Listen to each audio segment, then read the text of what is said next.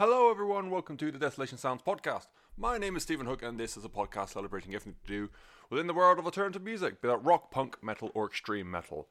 Hey, how's it going? It feels like it's been longer than just 2 weeks since I've last done one of these. It's harder to record at the moment because we've got an extra body in the house. It's mildly temporary. We're all in the process of moving out, at which point, hopefully, I should have my own place where I can record whenever. It's just getting to that point. Yeah, it's difficult. It's okay. Coming up with this week's show, we've got album reviews from Off With Their Heads, Funeral Fuck, Car Bomb, Nick Cave and the Mad Seas, Being as an Ocean, and Leprous, which is a good oof. But coming up, you can tell it's been a while. First of all, let's start the same way we always start, even when we're not on time. We're going to start with the news, and it's been a huge week of reforms, which we'll get to in a second. But first, I want to talk about Arctangent. It is the festival I most want to go to more than any other, even more than Bloodstock, and I really, really want to go to Bloodstock. It's the only festival consistently that gets praised upon better than Download, and it's in that hemisphere. I feel like it is breaking up to be one of the major festivals where Arctangent are still, because it's quite niche, it's still a little bit more underground, if that makes sense. Arctangent, though, still got, just released its first round of bands, so you have, starting from the bottom to the top, there's a few, so hold on to your butts. You've got Mountain Caller, Fez, The K, Tank Engine. I don't know why I thought I was going to struggle with that. Brickville? As soon as I said I'm not going to struggle, fuck you. I think that says Luo, Vasa, Bodyhound, Boss Colloid, Kirsty's Metal Hands, which of course is the collaboration between Conjurer and Pine. They're not called Pigeon. Who would call them Pigeon? That's ridiculous. Stake, Alpha Male Tea Party, Svalbard, Ohms, Scalping, Quell vs. Kenny, Ghost, Racket Cannon, Frontier, Giraffes. Other way around, Giraffes. Earthtone 9, Rollins Marcy, Perturbator, This Will Destroy You, Amenra, Tesseract, Ishan, and their first headline that's been announced is Opeth. What a fucking great lineup that is. Holy butts. Who am I looking forward to for that? Ghost, the synthwave, industrial black metal symphonic thing. Really, really entertaining thing. I can't remember what the album's called, but it came out last year. It was unlike... I'm tried to get into the synthwave thing with Perturbator and... Oh, I can see the artwork, but I can't remember what they're called. Nope, it's gone. It's gone forever. I remember buying it, actually. Carpenter Brute, that was what they're called. I definitely did stop recording so I could go have a look. But Perturbator, Carpenter Brute, that sort of thing. I tried to get into that big synthwave movement that came up start of this year. I just can't. It's fun for the first song, but then everything sort of melds in together. Ghost, I think are a modern day or a new version of the Algorithm, making something that's popular, start to get kind of stale, and then just gave it a kick up the arse and made it super interesting again. So very much I would be interested in seeing Ghost. Who else? Boss Colloid. I have heard one song or one snippet from the album they released, was it last year before, and it's on my to listen to this. It sounds incredible just from that. So I haven't gone around to it yet, but it's a band that I really want to listen to. Definitely be looking forward to that. Kirsty's Metal Hands, that project. I found it really interesting for a post-metal band. It's an album where, and what obviously we're getting to the tail end of the year, album of the year list will be propping up pretty commonly. I've got 12 on the go. It's one of those albums where it will, I'm not saying it's going to be top 20 or not, it will place quite high in the overall scope of what I listen to. I've listened to over 100 albums this year. It was placed quite highly, but it's not really an album I go back to because I feel like something post-metal or something in that ilk, you need to sit down, take it all in, where I've got, stuff and or things going on. But really, really, really great album. High Spirits is still a song that I can think about in my head at a touch of a button. Well, not a touch of a button, just by thinking. That's how thinking works. So yeah, Crazy Metal Hands. I think that's the third year in a row that we're going to be doing that project. So I'm hoping that maybe one day we'll get a second album from it. So who knows? Svalbard will be great. I thought Racket Cannon was splitting up, but I might be mistaken. I've heard many, many, many things about that. So, or about the band, sorry. So I'd be interested in seeing Racket Cannon. Frontier, I like feeling like my neck's being snapped, so I'll be up for giving them a go. Earth Tone 9 are one of the first. Low Key, you've probably never heard of this bands that I got into when they're on Tatuanasi. I think that's how you pronounce it. So it'd be really good fun. I thought again, another one that split up. Good to see them back. Rollo Tomasi, always fucking brilliant. That last album was insane. Ishan, I've been looking forward to. I wasn't quite high on Amir, or Amra, whatever it's called. I think it's Amir. I imagine it's Amir, not Amra. What was the album before that? Why do I suck at remembering things? Am I just in a constant state of having a stroke? Again, I can see the artwork. Arctis. Loved Arctis. The German word that I can't pronounce had a few good songs on there. I'll be totally up for giving Ishan a go, especially if they're backed by Leprous, which we're getting to. And Opeth. I've never been a big Opeth fan, quite honestly. And same with Tesseract, actually. Tesseract are a greatest hits band. Opeth. I've listened to bits of Blackwater Park and Ghost Reveries. I'd like to go back to them proper. But because they weren't really into the realms of prog, I sort of like just kept the arms with, because you know what I'm like. But as a whole, Arctangent is shaping up to be fucking beautiful. And I'd really love to know who does the artwork each year, because it's fucking stunning. So that's Arctangent. If you like your weird, proggy, posty, just weird shit, it is absolutely the festival for you. Yeah, it's down in Bristol. It's August 2020, in fact, the 20th to the 22nd of August next year. It's big things, bro. I think the tickets, like, for a 3-day event, like £150. Probably cost you more. Well, probably cost me more to get to Bristol from where I am now. So yeah, top good things. And as I said at the start of the show, this has been a week of reform. So I'll just go. There's no particular order, mostly because I just write them down as I remember them. We'll start with Rage Against the Machine. They are doing a 2020 reunion world tour. And it's also going to coincide their first. I think their first show back is going to be at Coachella.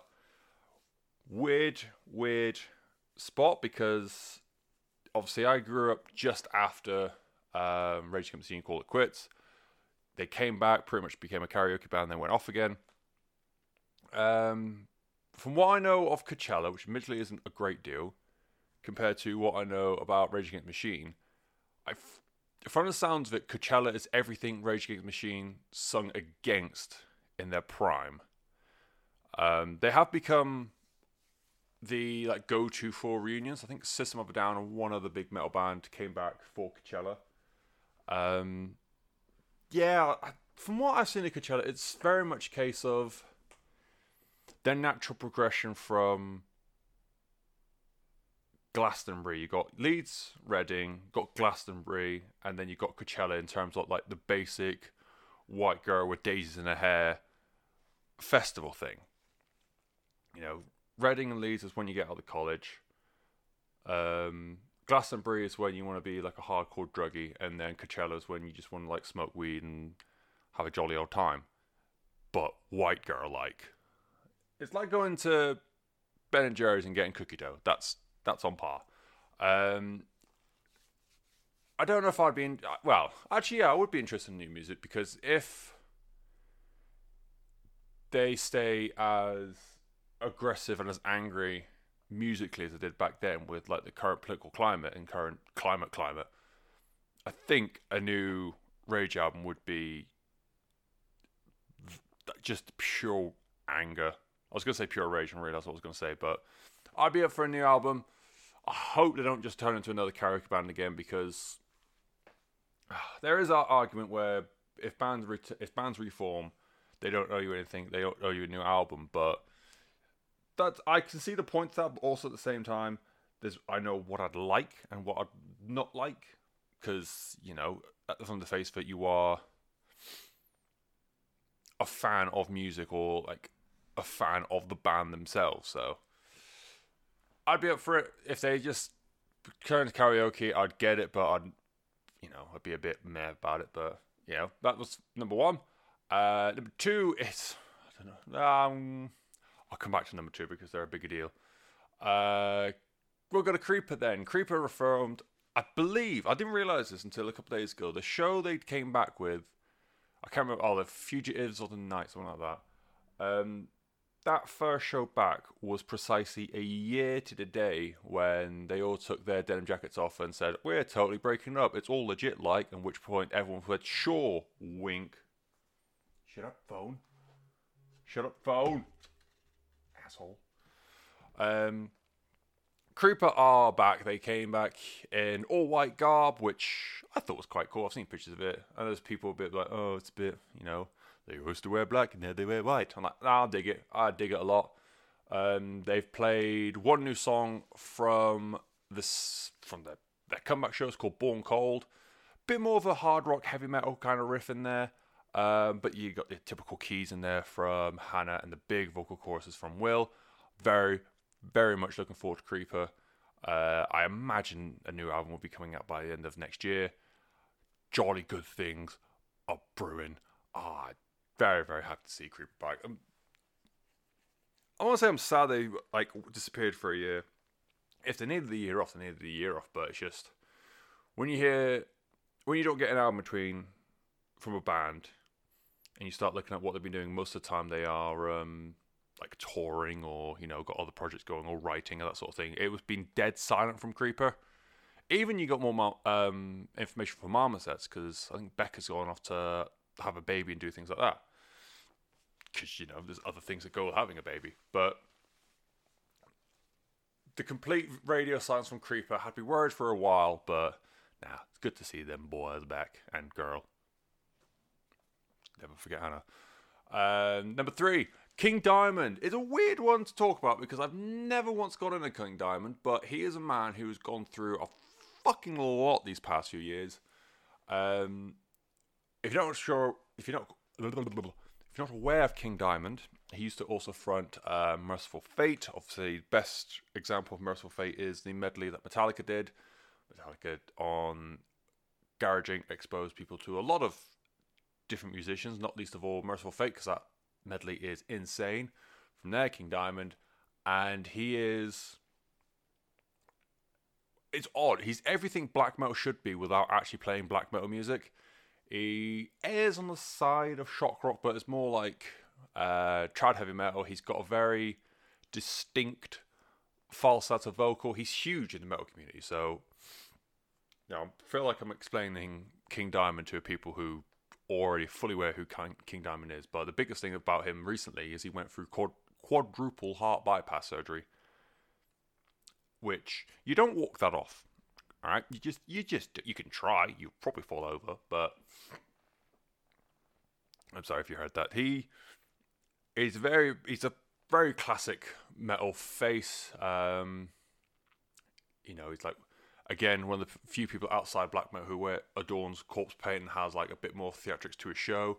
Came back with his first song in 13 years. It's called The Masquerade of Madness. It's everything I expected from a King Diamond song. It's going to be part of the album The Institute, which is coming out sometime next year. He also plans to bring back Merciful Fate as well, which would be cool actually, because I think they haven't done anything. Because I think he's split Merciful Fate up to pursue this solo career. Even though I think there's some crossover in terms of who's a member and who's not, but it's been even longer again since Merciful Fate were in the mix. So good to see him back. Good to see him healthy enough to start pursuing these other things. He's over 60 now, so fair fucks to him, the mighty King Diamond. And the last one, the biggest one by far, is My Chemical Romance, the emo post-hardcore Saints have finally returned after 6 years, 5 years, 6 years. I think it's 6. Their first show is LA, and then they're going to go beyond from there. I think there's a show in Manchester being discussed or in the works, something like that. There's already new merch, which makes me think it might be more than just a tour, but who knows? I don't like none of the members of My Chem strike me as the type of people who need the money. Obviously, Gerard's got this show on Amazon. He's got Cloud Academy, basically. Frankie Air has been doing a lot recently with whatever his band's called this week. Mikey Way, I can't remember what he's doing, but his name popped up in a project recently. Bob Breyer, maybe? No, Bob Breyer was the drummer that got kicked out, wasn't he? Either way, I'm very much looking forward to new My Chem because they were just brilliant. A lot of people say, like, I think I can understand people saying they never have to listen to Black Parade again. It is along those sort of lines of similar to American Idiot and Sweet Child of Mine. Ray Toro was the last one. I don't know what he's doing recently. He's got projects that's going. So some of the bands maybe, but if you go on just royalties and that sort of thing, I don't feel like they're the type of band that needs it. But you know, they do they, you do you, whatever it is. The biggest takeaway I've got from this, because I join in with everyone, like, harking back to emo days. I'm still in my emo phase, so I can't really comment, but a lot of people are like, there's a great TikTok of someone who, like, a green hair, which you don't realise into a wig. She's got it down by her side, and then the caption is My Chemical Romance Reform, and she spins it around and it becomes a massive emo phrase. I'm like, yes, all of this. There's a small pocket of people, and I'm going to pick on one gent in particular who, like, had to post it to Facebook because he's an edgy little shitbag. There's a community of people who feel like music fans are... How's the best to describe it? They're undermining the current roster of musicians because bands like My Chem and Rage Machine are reforming. And everyone's getting super excited about that. I believe it was Riley McShane of, at least of all, Allegaeon, or Allegaeon, I think it's Allegaeon, who made a Facebook post basically going about how, well, everything I just said, fans are more wanting to commit to old bands reforming and being like a nostalgia act than actually give a shit about the current run of musicians. And I think the biggest quote I can take away from it that I can remember is, you ask a general music fan, you ask a casual music fan to name their favourite band of the past 10 years, guaranteed they won't be able to say anything. Gee, fucking idiot. Honestly, the casual music fan will be listening to, like, the mainstream sort of stuff. They'll be excited about this sort of thing because it's something that they grew up with. But My Chem are part of a world where people, as a rule, tend to be more in touch with the music. If people know about you and know about Allegaeon, there's a really good chance they're going to know more about music than the casual person. Because, you know, Allegaeon isn't exactly BBC Radio 1 material, is it, you fucking nunts? And I hate that. I hate the idea that people are saying, oh, this new band's performing, nostalgia's going to win over than fucking merch sales. Just because no one wants to listen to Allegaeon doesn't mean you, like, no one wants to listen to any indie music ever. I'm doing a fucking show that's got Car Bomb and Leprous on it. Ask the average person who Car Bomb is. They'll fucking look you weird. I'm listening to an album called Funeral Fuck, for fuck's sake. It's such a stupid take. And, like, these nostalgia bands that come back, it is exciting because, like, people like me, I'm 25. I grew up with My Chem quite prominently, and I grew up past the point of Rage Machine being an active band. And the chance to, like, now that I'm a bit older, to have, and, you know, money, responsibility, all that crap. Now that I'm a bit older and I got the chance to, this band, like, broke away forever, what's that, they're coming back. yeah, you're going to have the nostalgists like me who are super into it. But that doesn't mean I'm not prepared to go back into the current crop of musicians. I'm wearing a Palm Reader shirt as I record this. It's such a stupid thought by a very delicate man. And oh my god, I think he's just a fucking dick. It made me so angry seeing that. And yeah, fucking, because no one wants to listen to Allagian. What else is he in? Okay, yeah, I've never heard of half these bands. Continuum and Virulent Depravity. You play in a bunch of extreme tech metal bands. You can't bitch and moan the fact that no one's listening to you, because that's a hella niche. You fucking dipstick. Right, I'm gonna just talk about music now because he just made me mad. And I also got a sandwich waiting for me that I can't eat because eating on a podcast is awful. We'll start with Off With Their Heads and their 5th album, Be Good. They are from Minneapolis in the Minnesotas. And they play a very straightforward, very, very, not classic, not 70s classic, but almost like a 90s classic punk rock kind of sound. And I'd never heard of them up until this album. But doing a little bit of digging, they are a very prominent and very popular in... I've written underground punk, and I don't mean like basement crust, power violence kind of punk rock. More like a very, like I said, a very normal sounding, very traditional sounding punk rock sound, but just not your Rancids or your Green Days or your Offsprings or anything like that. Just sit quite nicely, just below the surface, but consistently making good music. And it is the most punk rock sounding album I've listened to for quite a while. It's very bleak, it's a bit rough around the edges. Ryan Young, the vocalist, has a very distinctive gruffness to his voice, which is very, very, very appealing for me, because, you know, trying to get that level of like rashness in a voice doesn't happen too often. I feel like vocalists as a whole at the moment, outside like the extreme metal, tend to have super clean vocals at the moment. And there's a lot of really good guitar work. I did not write down the guitarist's name, but a lot of really great guitar work, and the little hooks that bring the songs quite nicely. The lineage of Off With Their Heads almost feels like it should be rooted in a more emo kind of band. Ryan Young, in his own words, has said that he didn't want to make an album about moping around and feeling sorry for yourself. So then, this is more of a forced acceptance perspective lyrically. And it's all about learning how to deal with mental health issues, personal issues.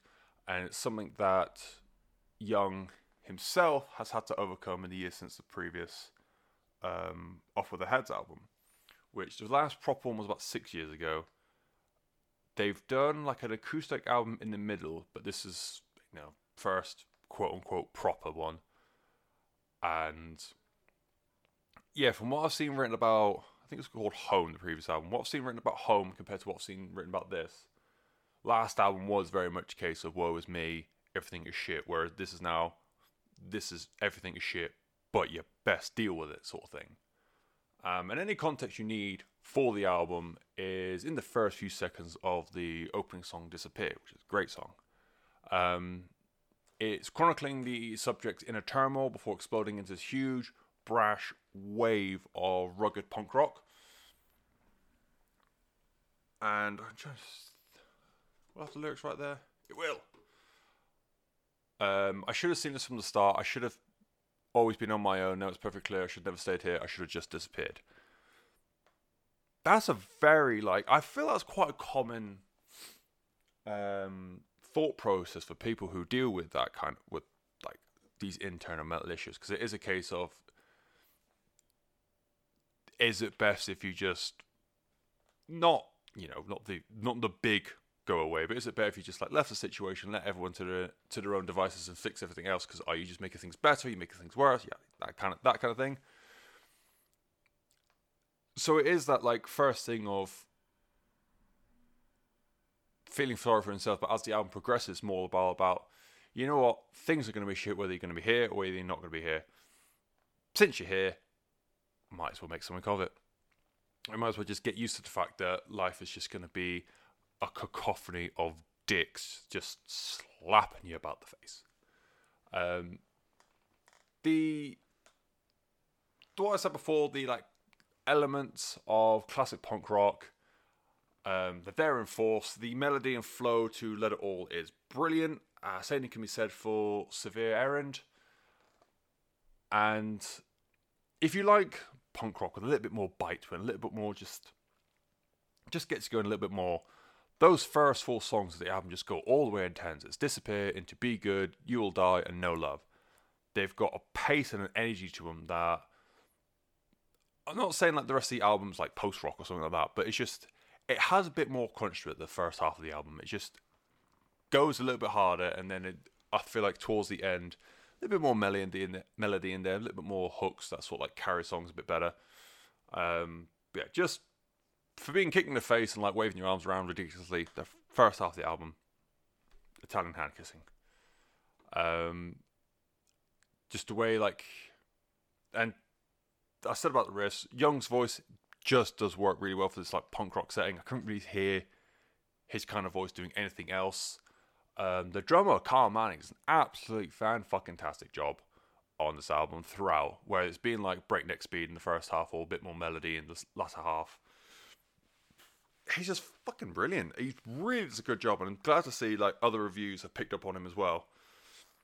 The gripes I have with the album are kind of odd, I feel. Tear Me Apart has a weird... I couldn't not hear Roots Radical by Rancid in there. Like the pre-chorus into the chorus, a little bit of the verse, it just sounded like Roots Radical with like even less... Because Roots Radical, I wouldn't say, is a very ska song anyways for Rancid, but even less so, if that makes sense. And I just can't unhear that anymore. I heard it on the first chant, I was like, well, that's this song ruined for me forever. And I feel like if you're going to take inspiration from a song, I feel like this has done it too much to almost become like, not a cover, but like a re-lyriced cover, if that makes sense.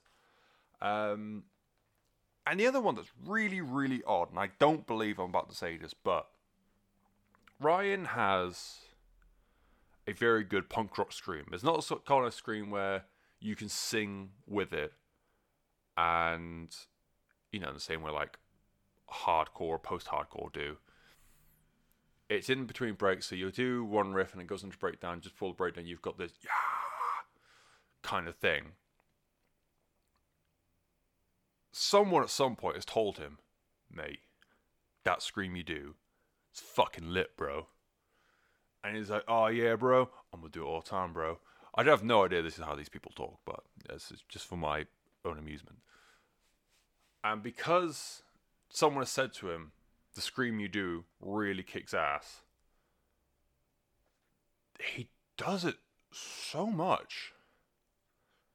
And it got to the point where it almost became annoying. Like, first few times, like, man, he fucking nails that.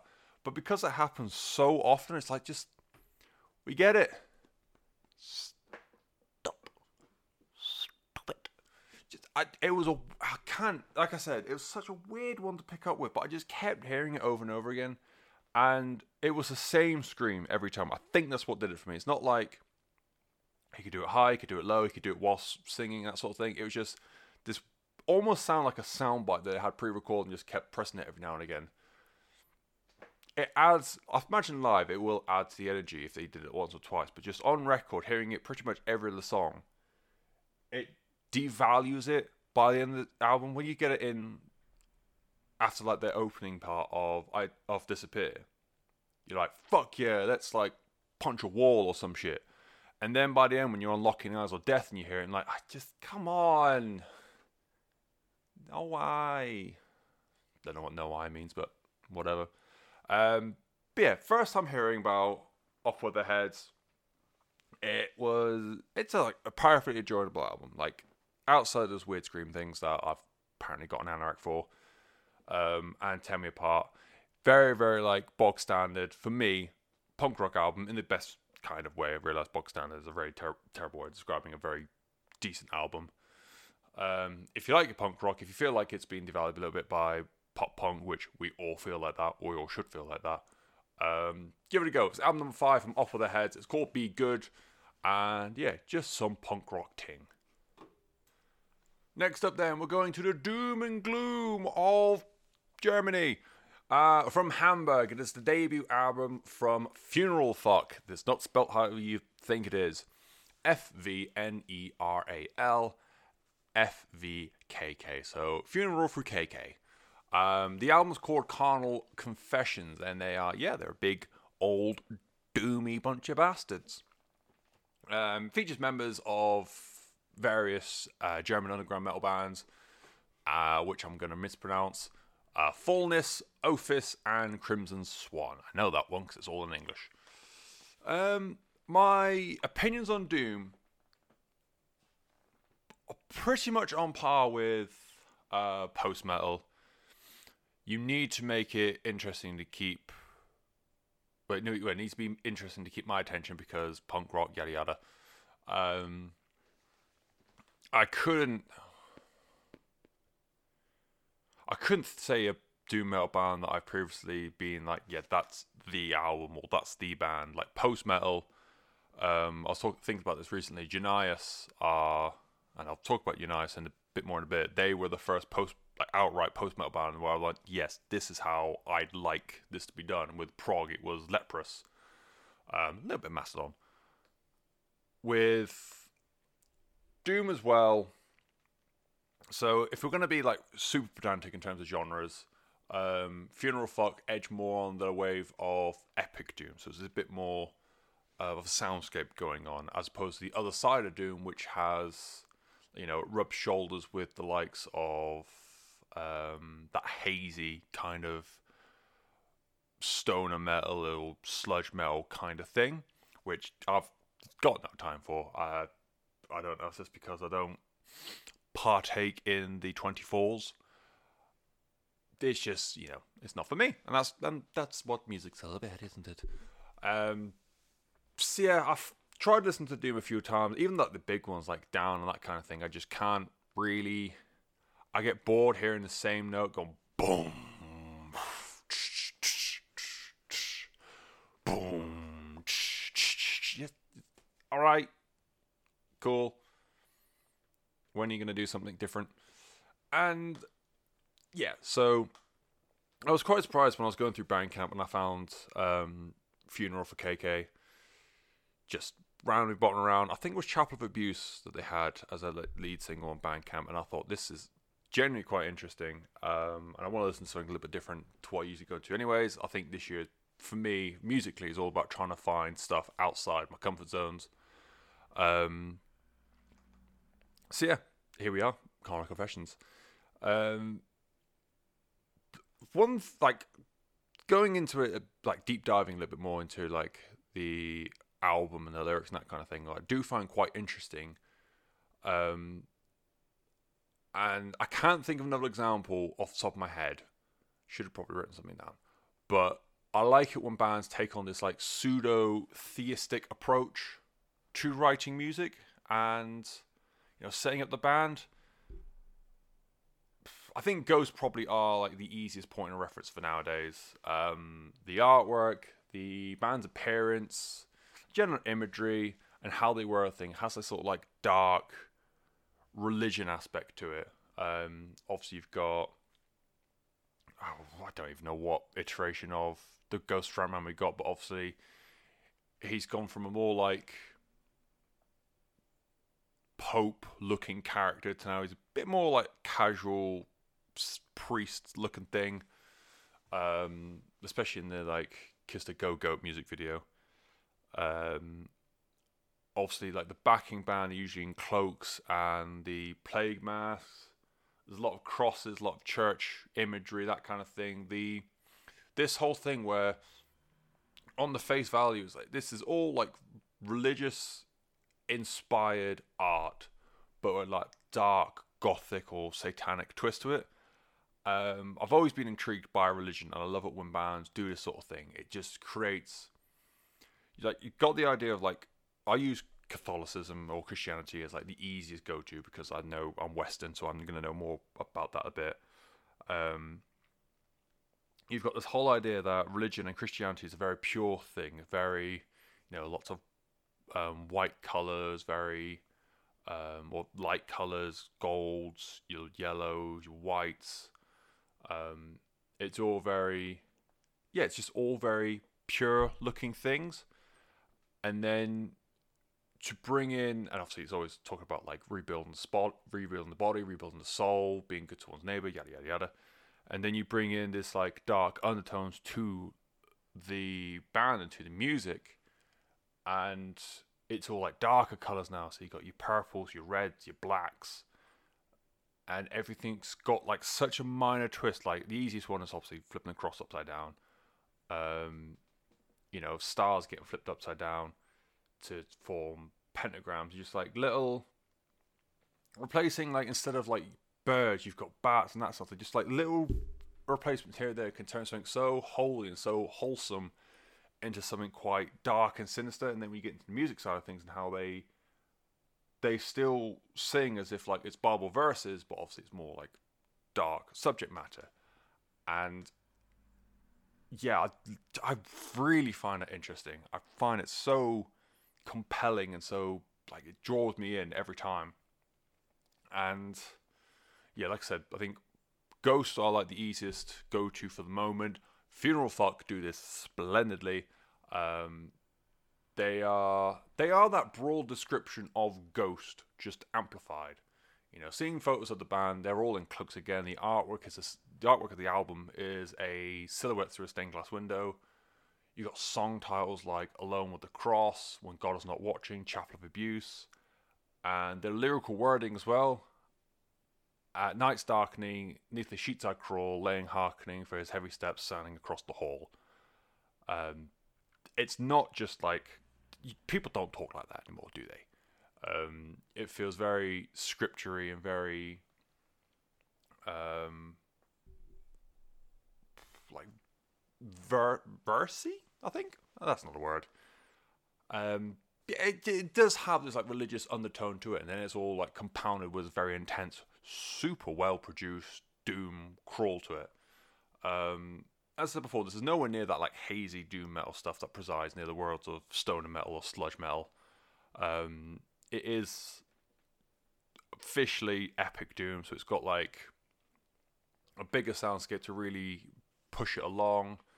And a little bit more cleaner sound to it, despite the fact it's still super heavy. Excuse me. These songs sit terrifying, drawn out stories back with like a super imposing soundtrack. Musically, I found myself comparing it to Grand Magus, but just with an extra layer.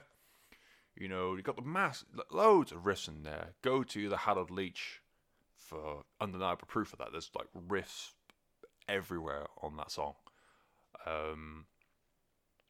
And it is a short song on this, so it is like, apart from obviously the opener, so just compacted everything in to like just do everything but double speed, and that's how you get heavy metal.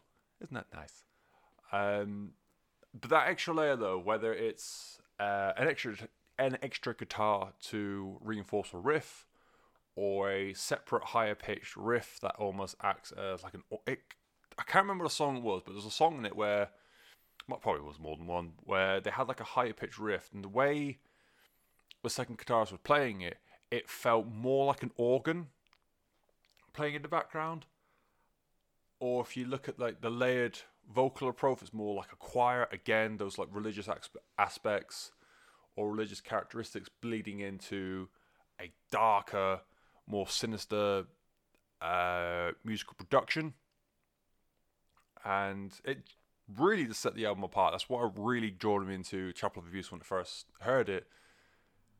It is every bit as religious, but everything as non-religious, if that makes sense, or more the darker side of religion. Vocally, the frontman, his name, or the guys he's going with, is Cantor Sinadacious? Nope. Sinadicus. Decus? Cinaedicus. Sinadicus. I don't know. I feel like the cuss is not pronounced like this. It's a shus. So Synedicious. Either way, Cantor. The way he delivers the line, that like drone, that like elongated notes while still being a super powerful vocalist, reminds me a lot of Joseph Martinez from Unias. I spoke about previously. And like I said, because Doom isn't usually my thing, this took a few listens to properly get around and properly understand what all the different layers that's going on. But the riffs, that dark, imposing energy, and the album just as a whole, just it appeals to the edgy goth side of me. I have really, really enjoyed this album. I picked up little lyrics here and there, but I was doing this deep dive for the review. Some of the lyrics are just fucking haunting. On Chapter of Abuse, which you can kind of guess from the song title what it's all about. It's a bit. What's the lyric? But I'm a servant. I'm but a servant. I'm but a vessel for your light. I'll endure my painful plight. The holy law and order, oh, was it worth it? Oh, is your hunger satisfied for carnal pleasure and delight beneath the angels' choir? Oh, you feel uncomfortable, don't you? You feel dirty. Catholicism, you're naughty. And I can't even think where the other one was, where I was reading it and like, oh, that's not good, is it? Should I try and find it, or should I move on? Nope, I can't find it.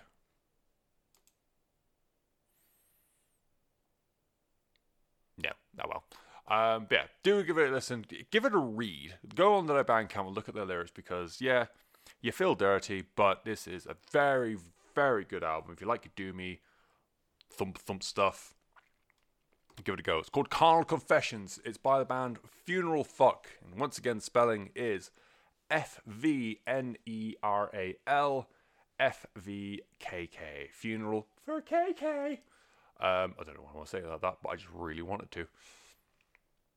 I'm going to flick a light on because it's dark as balls in here. Ow. If my housemates come home, I don't want them to think I'm a fucking gremlin, which I am, but I have morals. Moving on to the third album of this week. It is, I really hope it's called Mordial, because that's what I've been calling it in my head all day. Because Mordial sounds silly, and I really hope it's not called Mordial now that I call it silly. It's Mordial by the band Car Bomb. It is their fourth album. They hail from Long Island in New York City. Nope, not New York City, just New York. They are a very, very, very, very, very angry mathcore band. Oh, so angry. But Car Bomb have a reputation of being one of the hardest working and most innovative metal bands in recent memory. They also sound like what would happen if you played Meshuggah at double speed, which is a terrifying concept. To say this is a frantically visceral album, I've written it down, I'm saying it out loud, it's a fucking silly thing to say because, duh. It is insane. There's so many turns and changes on this album that you just, on early listens, you just cannot fathom, you cannot prepare for. When the album starts proper on Fade Out, the early signs point to a lot of Meshuggah worship. The sound, the technicality. And you think Meshuggah are already everything of that. They are technically and they're sonically a very demanding band. But the big... That's not a speech mark. Have I written a degree sign there? Oh well. The big fuck you comes on Vague Skies. That it just sounds like you've just chugged a whole carton of energy drinks and gone, yeah, you know, I can play anything. It is a hilariously fast song, and it offers the first tastes of what Greg Kubacki, I'm going to go with Kubacki. Greg Kubacki can do with that guitar. The ludicrous things Greg Kubacki can do with his guitar.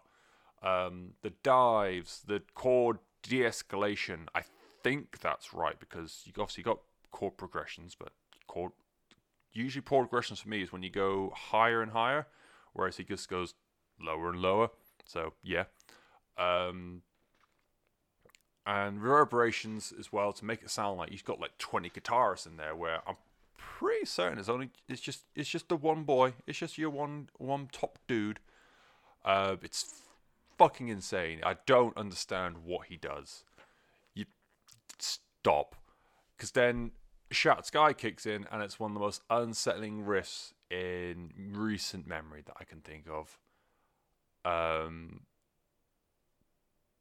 like hearing that riff live must concuss anyone around it, because it sort of like vibrates as it plays, and it's just like listening to it on headphones for the first time just fucked me up sideways, because it's just you don't know what to do.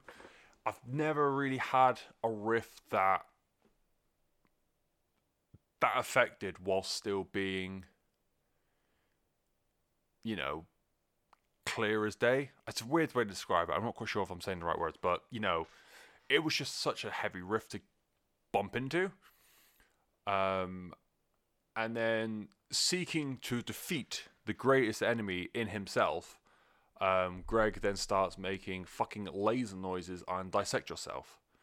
And I'm part of a generation that got brought up with Herman Lee making the guitar sound like a Nintendo had sex with Iron Maiden on a diet of coffee and sugar packets. Greg Kubaki's just made the guitar sound like a walker from War of the Worlds snorting lines of R2-D2. It is just barbarically good fun.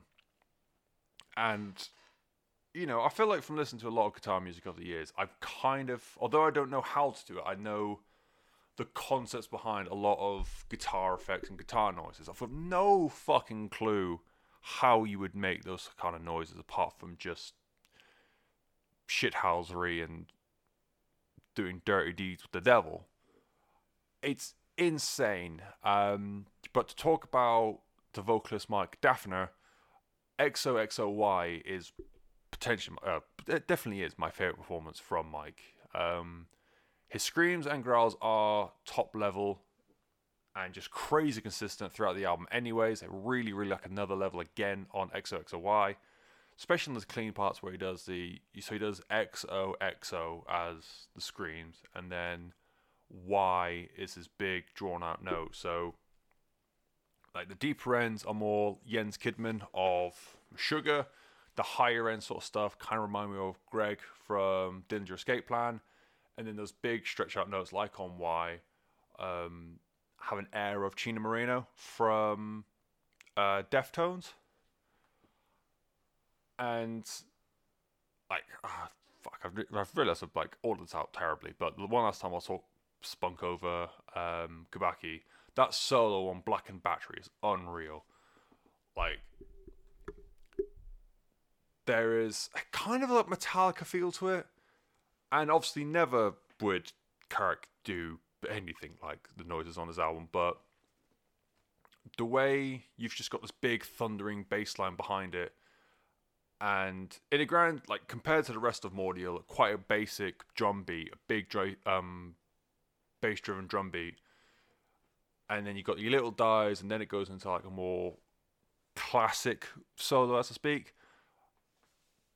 Yeah, I couldn't pinpoint like what kind of Metallica solo compare it to, but I just got this big Hammett, Lars, like buddying up comparison to it all. And yeah, fucking great song that is. In general, actually no, to shout out again, or to shout out to the bassist and drummer, John Modell and Elliot Hoffman respectively. Like I feel like I undermined Daffner a bit. Like XOXO is such a good song, and he sounds fucking brilliant on it. And obviously I've said a lot about Greg Kubaki. Looking at other reviews, they did the same thing. It praised Mike and his vocals. It praised Kubaki and his guitar work. Albums like this are underratedly made or broken on. Oh, fuck off, spam. Made or broken on the rhythm section, because you can be. I think that's the problem with what happened with a lot of tech metal bands when the gent boom happened to start of the decade. You can be the most technical bunch of people, and like, oh wow, look how great our guitarist is. If the rhythm section is boring, that's the takeaway for me. You can be like Widdly Widdly. It's like, wow, you're a good guitarist, but the band is shit. You know, a lot of gent projects came like that because they spent, especially the like one man projects, because they spent so much time honing the craft on guitar, being like the center of attention. When it came to actually having a beat that would carry that, it became repetitive, it became boring, it just was very, very basic in terms of what should be happening for that kind of music. John and Elliot just make the behind the scenes of the guitar sound so fluid, and they back up everything that Greg can do on guitar so well. Again, like, to go back to Black and Battery was like the best example I can think of right at the moment. When it breaks into that solo, it's not just like very standardized playing around on little like the tiny crash cymbals and just doing like a very on bass. It is like a roaming bass line. It is like Elliot knows when to be a wickedly technical drummer to complement the guitars, and when to just do like a very standardized, almost like thrash metal kind of playing. So yeah, I think for every bit as good as Mike and Greg are, I feel like less people would be, and maybe not like less people would be involved, but less attention would be given to Car Bomb if it didn't have such an incredible rhythm section to go behind it. So this is my little shout out to John and Elliot. I think everyone's done a fantastic job with this album, regardless of who's going to get the most plaudits from, you know, better music reviewers than I. If you are anyway convinced by this album, or by this review, sorry, it is very complex and it's very difficult.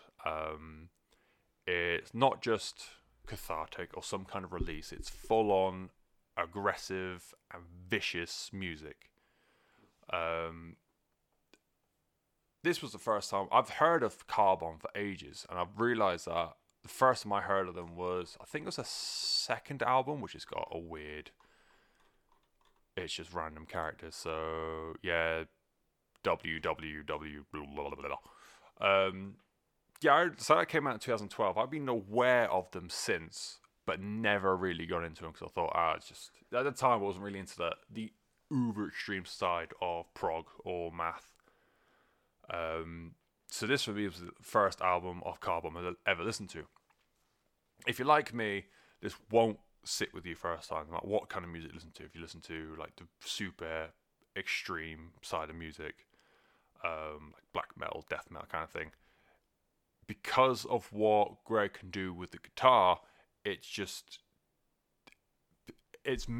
your ears or your brain's like, isn't what a guitar's meant to sound like. It's, you know you've got a pretty good idea of what a guitar should sound like.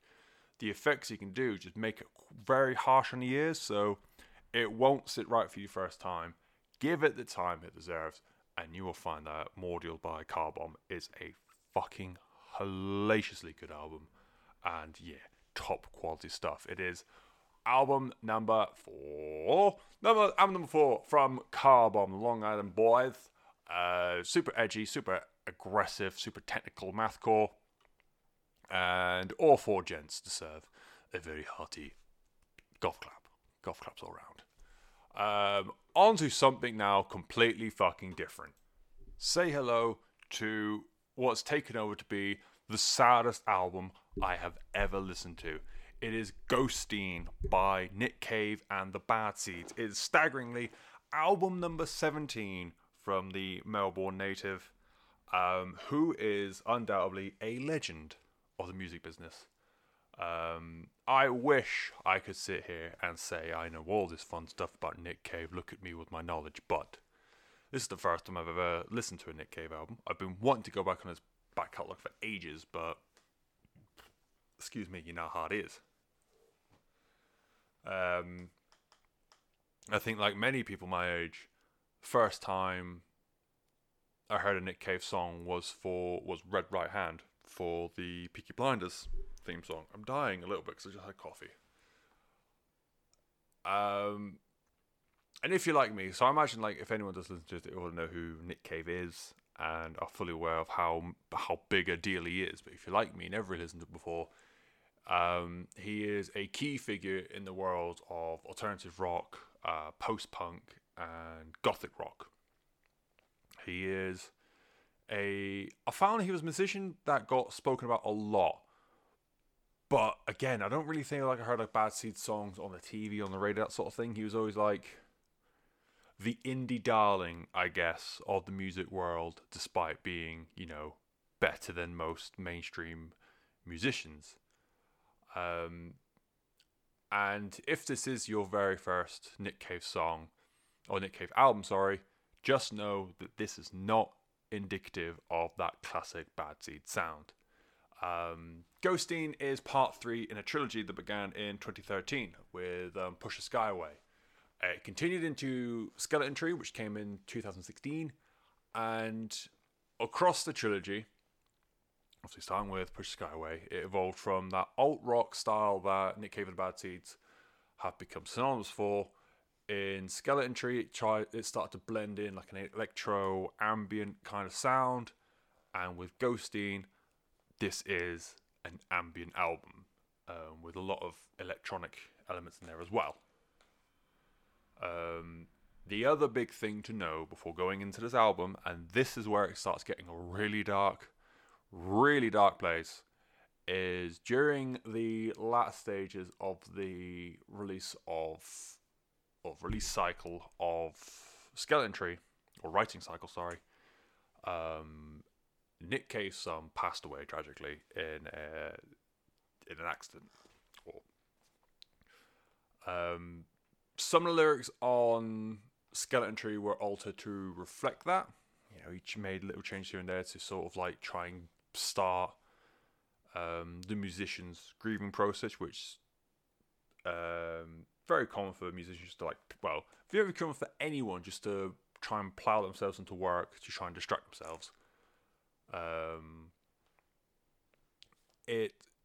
Little bits here and there on Skeleton Tree, but this Ghosteen is the first time he's had a full musical outlet for what he went through when his son died.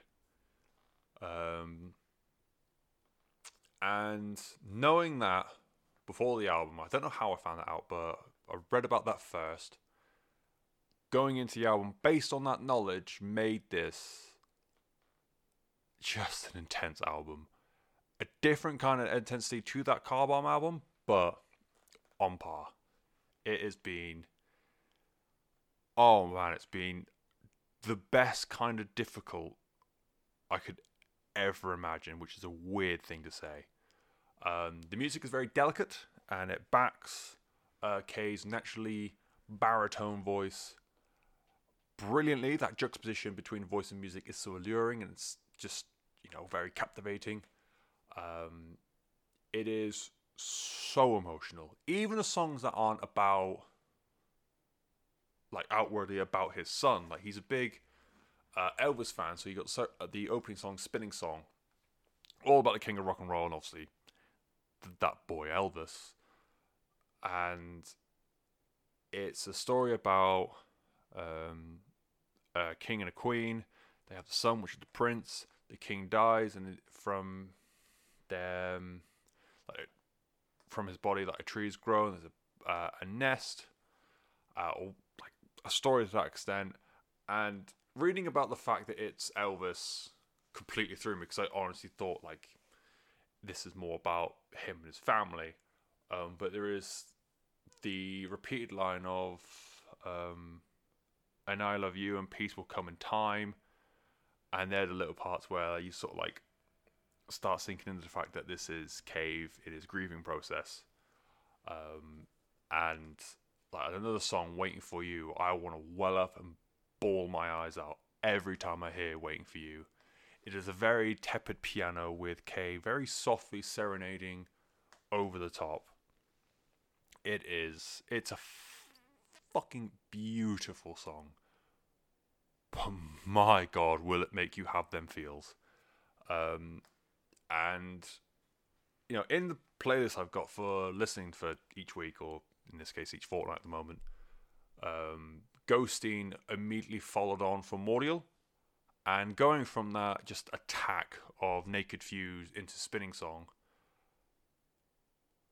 it is, to say like running headfirst into a wall, it's that and then some, because you're amped up and you're hyped and you're angry, and then you got this where it is the Bruce Banner Hulk sort of thing, where to go from that big rage down to like this like very vulnerable human again.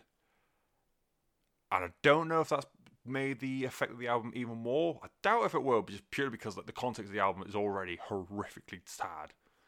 But it is very much two different worlds between this and Car Bomb. Duh. The heaviest part of this album, and potentially I've thought about this, I don't know if this is even like the heaviest part of this week, or fortnight, whatever. This is raw emotion. Like, this is raw, grief-ridden emotion from Nick Cave. Now, I'm not going to sit here and pretend to know or understand what Cave is going through, or what he went through. I'm not going to say like, oh, because of this album, I know exactly every single emotion he's ever felt in his life because of what happened to his son. But the way he pushes out those notes, especially the like higher range falsetto stuff that he does, it's as if he's trying to push out every one of those emotions. Like when he starts singing peace will come in time on Spinning Song, it's just so very gentle and haunting in the way he sings it. And like, you've got other songs on there like Waiting for You, as I said before, Sun Forest Leviathan. The way he sings, he sounds like he's on the cusp. Like, I remember reading a Reddit post a while ago of naming some bands that the lead singer sounds like he's about to well up. And my go-to for that kind of vocal style was always Dan Campbell from Wonder Years, especially on I think it's called Palm Reader from Little Piece of Heaven. Not like the album that followed Greatest Generation. I think it's called Place in Heaven or Piece of Heaven, whatever it's called. The song was Palm Reader. And the way he hits notes in that sounds like he's about to just get in the fetal position and sob. It's nothing on this. Absolutely nothing on this. Nick Cave is a fucking wonderful vocalist in the worst time of his life. And like the lyrics on this are fucking heartbreaking. Your soul is my anchor, I never asked to be freed. Well, sleep now, take as long as you need. The three bears watch the TV, and they age a lifetime, oh Lord. Mama bear holds the remote, Papa bear he just floats, and baby bear he has gone to the moon in a boat on a boat. As a spiral of children climb up to the sun, waving goodbye to you and goodbye to me, as the past pulls away and the future begins, I say goodbye to all that as the future rolls in. Oh my God! How do you comment on that? How am I supposed to be here as like an amateur reviewer and podcaster and all this McGovern? How is someone meant to comment on that?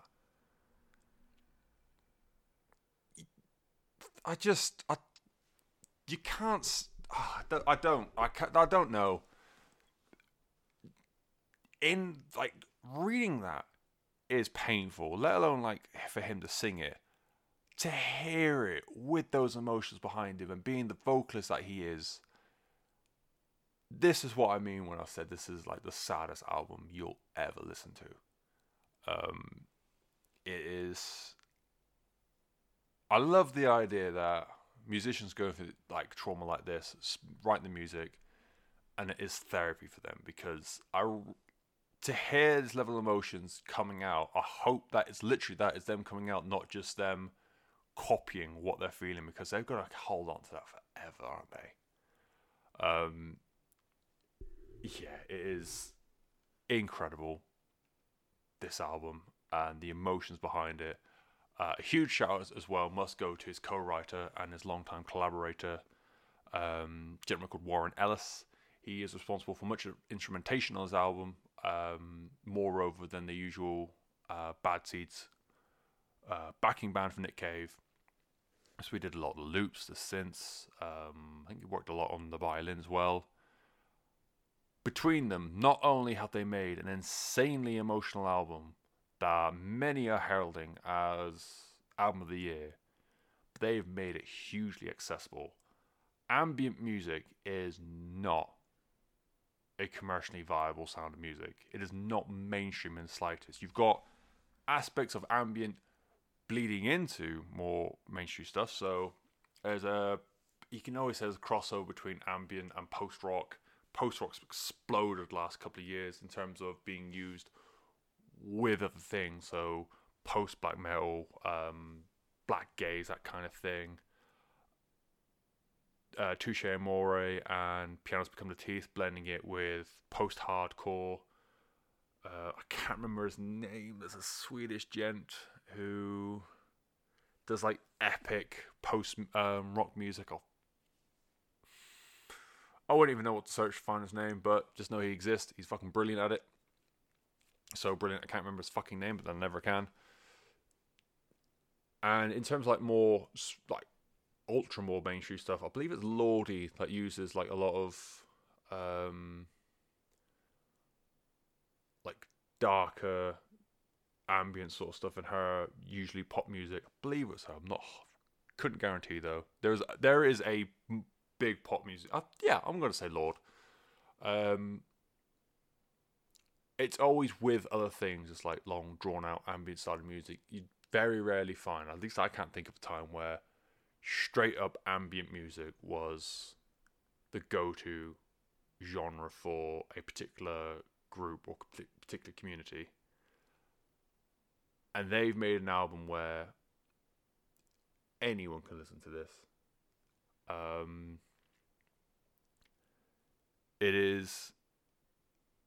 Again, this is not indicative, from what I'm aware, of Nick Cave and the Bad Seeds as a whole. But they've made an ambient album that is over an hour long, hugely listenable, and you want to go back to it, and you want to listen to it again and again and again, because A, you want to hurt yourself from just listening to someone else's emotions, but it's so endearing. Well, not endearing, sorry, it's so captivating. And, you know, the whole album feels like a story. In the song, I think it's Leviathan, it's all about a Buddhist story of a young woman whose child dies, and then they take the child to Buddha, and they try and ask for like a new life, and you know, it's all about the story, like an overarching story. Is all about like death and like not getting over that, but accepting it, or what you do with it, and that kind of thing. Everything about the album, lyrically and musically, should not be appealing to like anyone outside niche musical areas, but Ellis and Cave have done a fucking wicked job, and it is a bleak and harrowing experience, and in the nicest way possible. I recommend it to absolutely fucking anyone, because I don't listen to ambient, even with all my like little niche music genres that I do listen to. I don't go anywhere near this sort of shit. I've tried, I find it boring, I move on. This though, I had to stop what I was doing just to take it all in, more than one occasion. It is unfathomably good, and you will cry. You will just feel the weight of the world. and it'll be. I don't know. I don't want to say it's been fucking great because it's not, because you're feeling sad, but the album's great. I hope it's therapeutic for him, just for his own personal benefit, but do give it a go.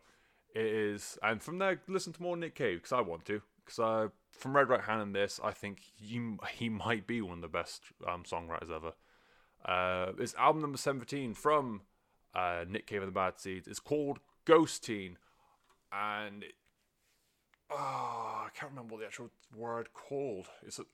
The teen is like, or the een, sorry, it's like an old Irish word, and ghost isn't like the traditional ghost that we know. It's in some dialect, I think it's another word for child. No, I think the een was child. So I think it's like little child or ghost child, something like that, or like lost child, that kind of thing. That's what the album means, instead of just like he's a ghost. He was a teenager when he passed away. No, lot more thinking going into the album title. It's fucking brilliant. But yeah, Ghost Teen, album 17 from Nick Cave and the Bad Seeds. And before we get on to the last album of the week, and sort of break up, going from me yabbering on about one fantastic album to another, let's break it up with me wanting to bitch and moan. I tried. There's very few albums that I put on that I've never been able to finish. The Logic, obviously this year I've talked about how much I want to try and listen to more hip hop and rap. This year Logic released an album, I'm not even going to bother looking what it's called, Confessions of Something. And I couldn't make it all the way through that because lyrically it's fucking garbage. The beats are okay. His voice is kind of grating, but his actual lyrics are fucking trash. One of the songs called Wannabe, I don't know if it's like tongue-in-cheek or trying to take the piss out of someone, but it's literally just, I want to be famous, I want to be famous. The song he does with Eminem, the guy, is fucking dog shit. The lyrics on there are just utter bunkum. I hate it. I was still able, I never finished it, but I was still able to get further through that than I was for the latest Being as an Ocean album. It's called Proxy, and ANIMO story. That probably means something. It's album number 5. They're from Alpine, California, and they were a melodic hardcore band. Well, they are a melodic hardcore band.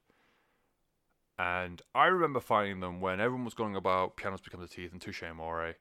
I wanted to be super hipster and find something like that, but not that. So that's how I ended up finding Beers in Ocean, because it had a bit more oomph behind them while still having a lot of the melody and a lot of the post-rock influences in there, and it sounded super emotional. And I enjoyed the first album. Second album less so. Third album was actually really enjoyable.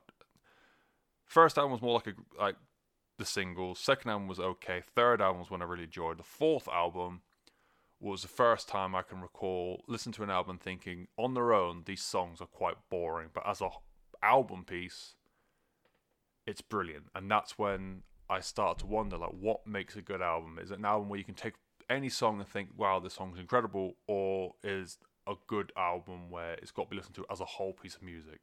Still not the answer. Love to hear what people think, but that last album, is it When Morning Comes? Something like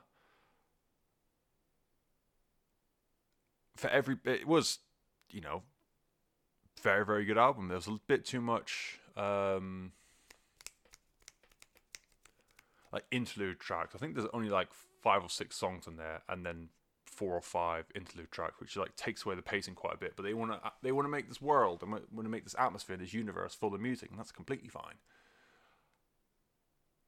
They've then taken away all the interludes, all the interesting parts that would make up their universe, and try to do like a more streamlined rock variation of their music. And what they've made is something completely fucking terrible. I honestly thought I'd accidentally put on the Blink-182 album again.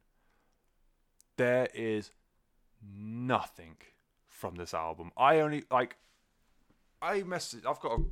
in a group chat with a few friends of mine who sometimes talk about music. And I put it in there. It's like, is anyone listening to this album? Am I just not getting it? And my friend the one guy I thought would completely love this, could only make it to song 3 before he switched it off and then gone back.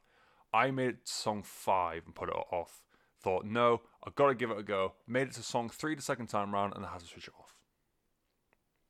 I haven't even got up on my screen to say what songs are which, but the new Being as an Ocean album fucking sucks. I don't understand. You were on this first 4 albums. That 4th album, okay, for every bit it was weird and it's just song, bit, song, interlude, song, interlude, song, interlude. For every bit like that, you were making a world with your music. For everything that came before that, it was this huge atmospheric, emotional, mellow hardcore on the back of some really punchy post-rock influenced post-hardcore. This is why I got drawn into it first place instead of Pianos Become the Teeth and Touche Amore, because I felt like it had a bit more of a crunch to it, a bit more bite and venom to it. And then, what's the song? Is it Play Pretend? Sounds like a really shit. How do I describe it? It sounded like a shit Blink-182 B-side, but I remember giving it a much more graphic description beforehand. Bear with.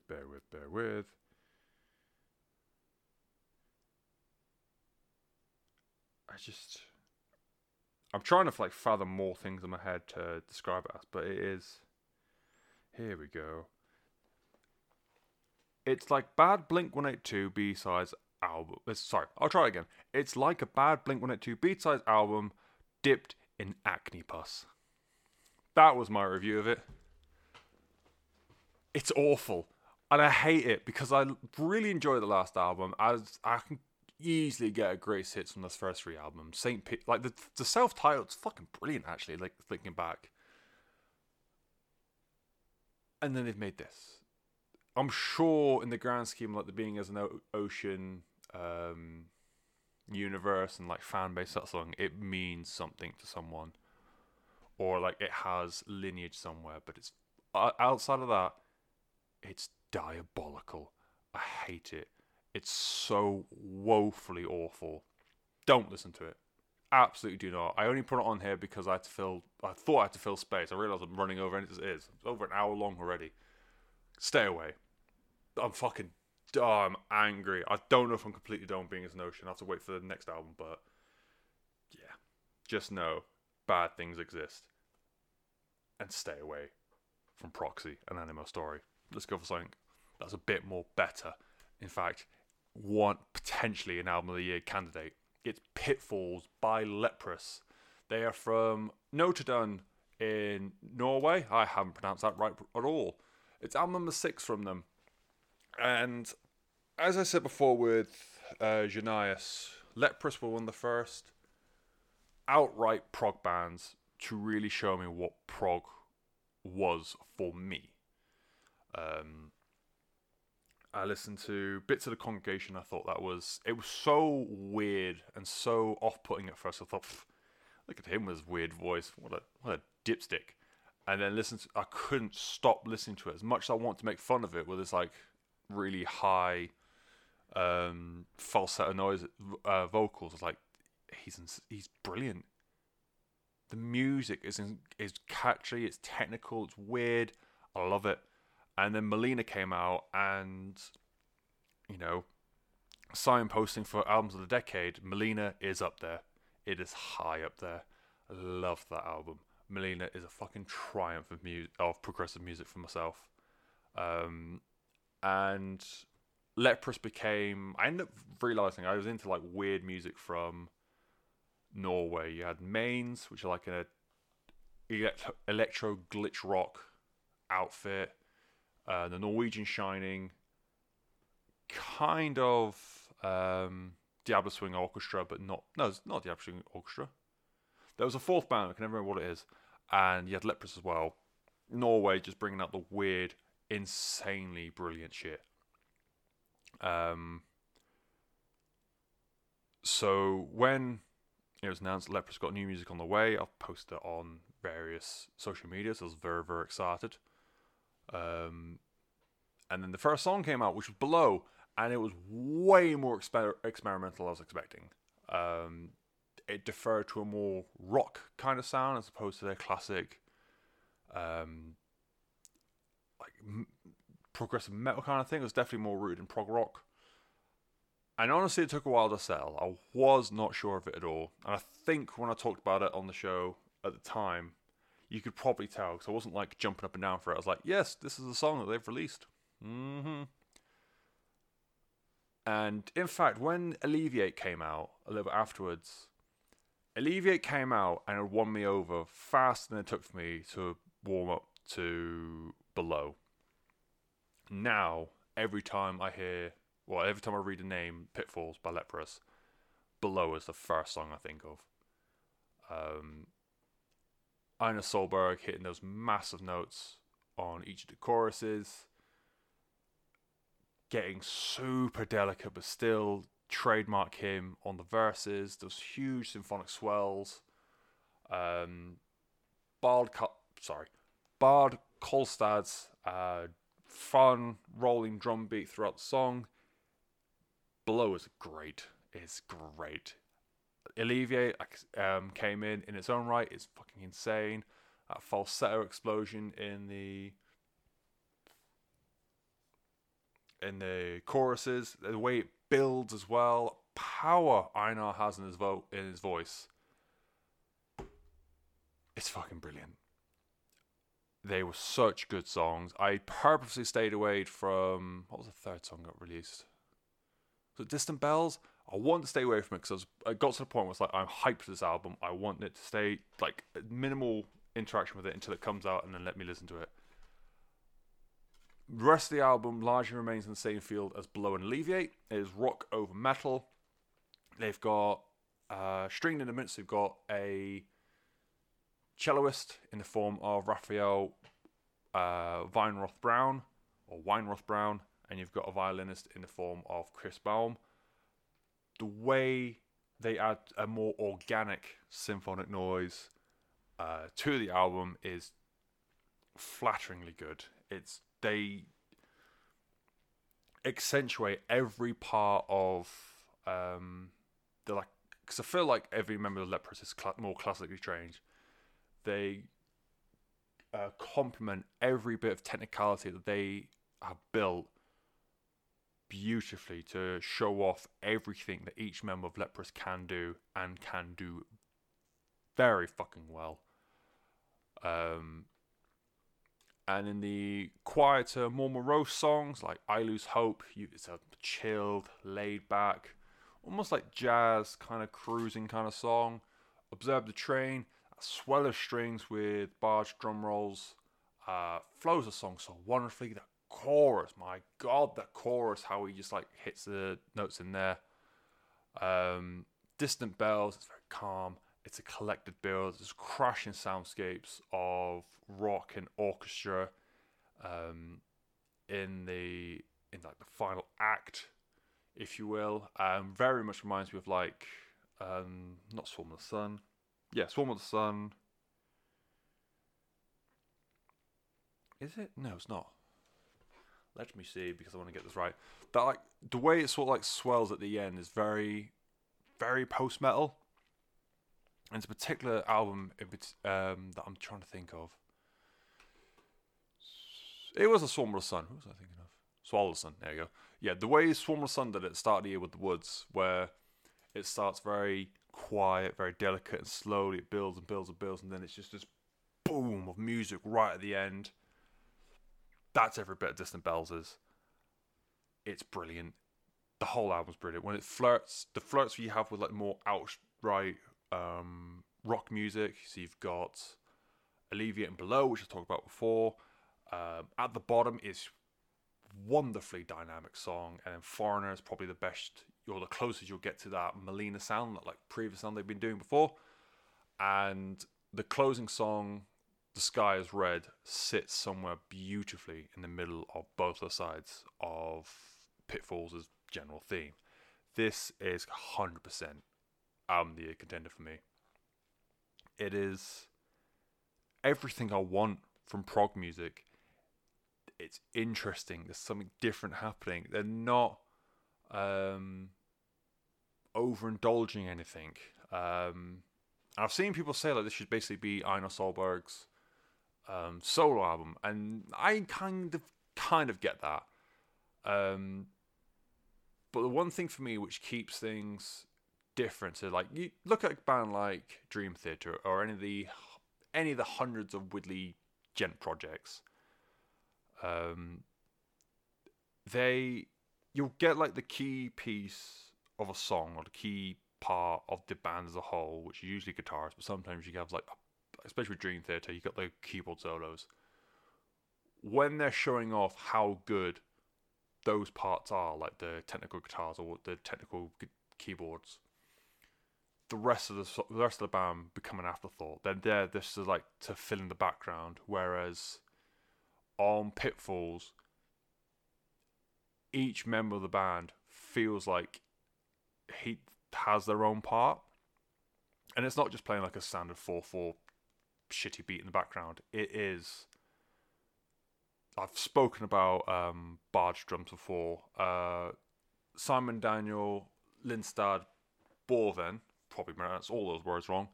He's the bassist on the album. His little bass lines just flow and bounce off Einar and the guitarist Torrin Robbins. So it's just so wonderfully well.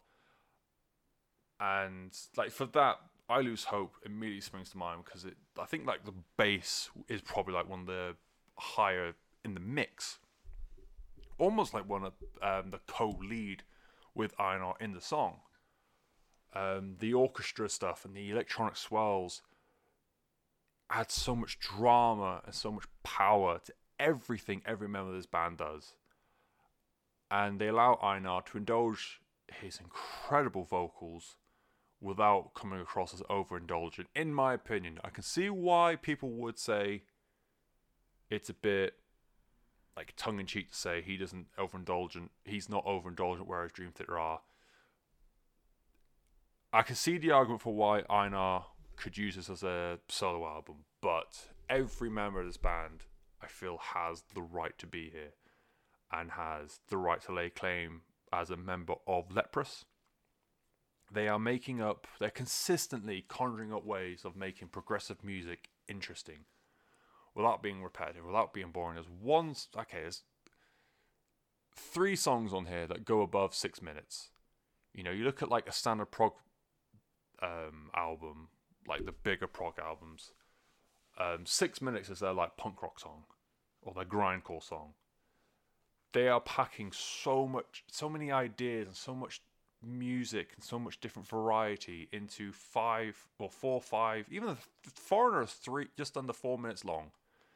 They're packing so much. What's that song? Alleviate is 3:42. They're packing so much into normal music song-sized bundles. I love this. I absolutely adore it. I don't want to like. Well, I don't want to like. I shouldn't be liking prog music this much, but what Leprous can do is fucking astounding. Einar, at the moment, I don't. It might just be this week. I'll probably change my mind by next time I come back. But Einar is just one of my favorite vocalists at the moment.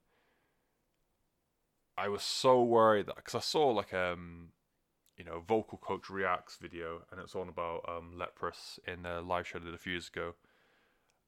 And every time Einar hit a beat, all she would do is smile. It's like, he's so good. You can tell he's classically trained. He knows how to hit the notes. He knows how to reverberate a note. He knows how to hold a note. He's brilliant. This whole album is brilliant. It's Pitfalls. It's by Leprous. It is their 6th album. I hope I've got like 10 more to come in the future, and they're all going to be fucking great as this. if you like your music weird, if you like prog music, give Leprous a go. I saw like is it the Congregation? The album's called. Zoop. Yeah, I saw the Congregation. A couple songs from Cole. Properly dived in on Melina, and now obviously we're at Pitfalls. From what I read, though, one of the other reviewers for Pitfalls was talking about Tall Poppy Syndrome, which was their debut, and they said as far back as that, they were super interesting and fucking fantastic. So I've got fun stuff to go back and listen to. But yeah, that's Leprous, and that concludes this week. I have yabbered on for quite a while, and I feel like people are going to be home any minute now, so I'm going to quickly sign off. Next time I see you, which hopefully be next week, but you never quite could be too sure with me. Fit for an Autopsy. Yep, well, not classic deathcore. Deathcore with a bit more death metal in there. From what I listened to, maybe a little bit more metalcore in there. Who knows? Emo Legends, Jimmy Eat World. There's a weird mixtape thing from Puppy.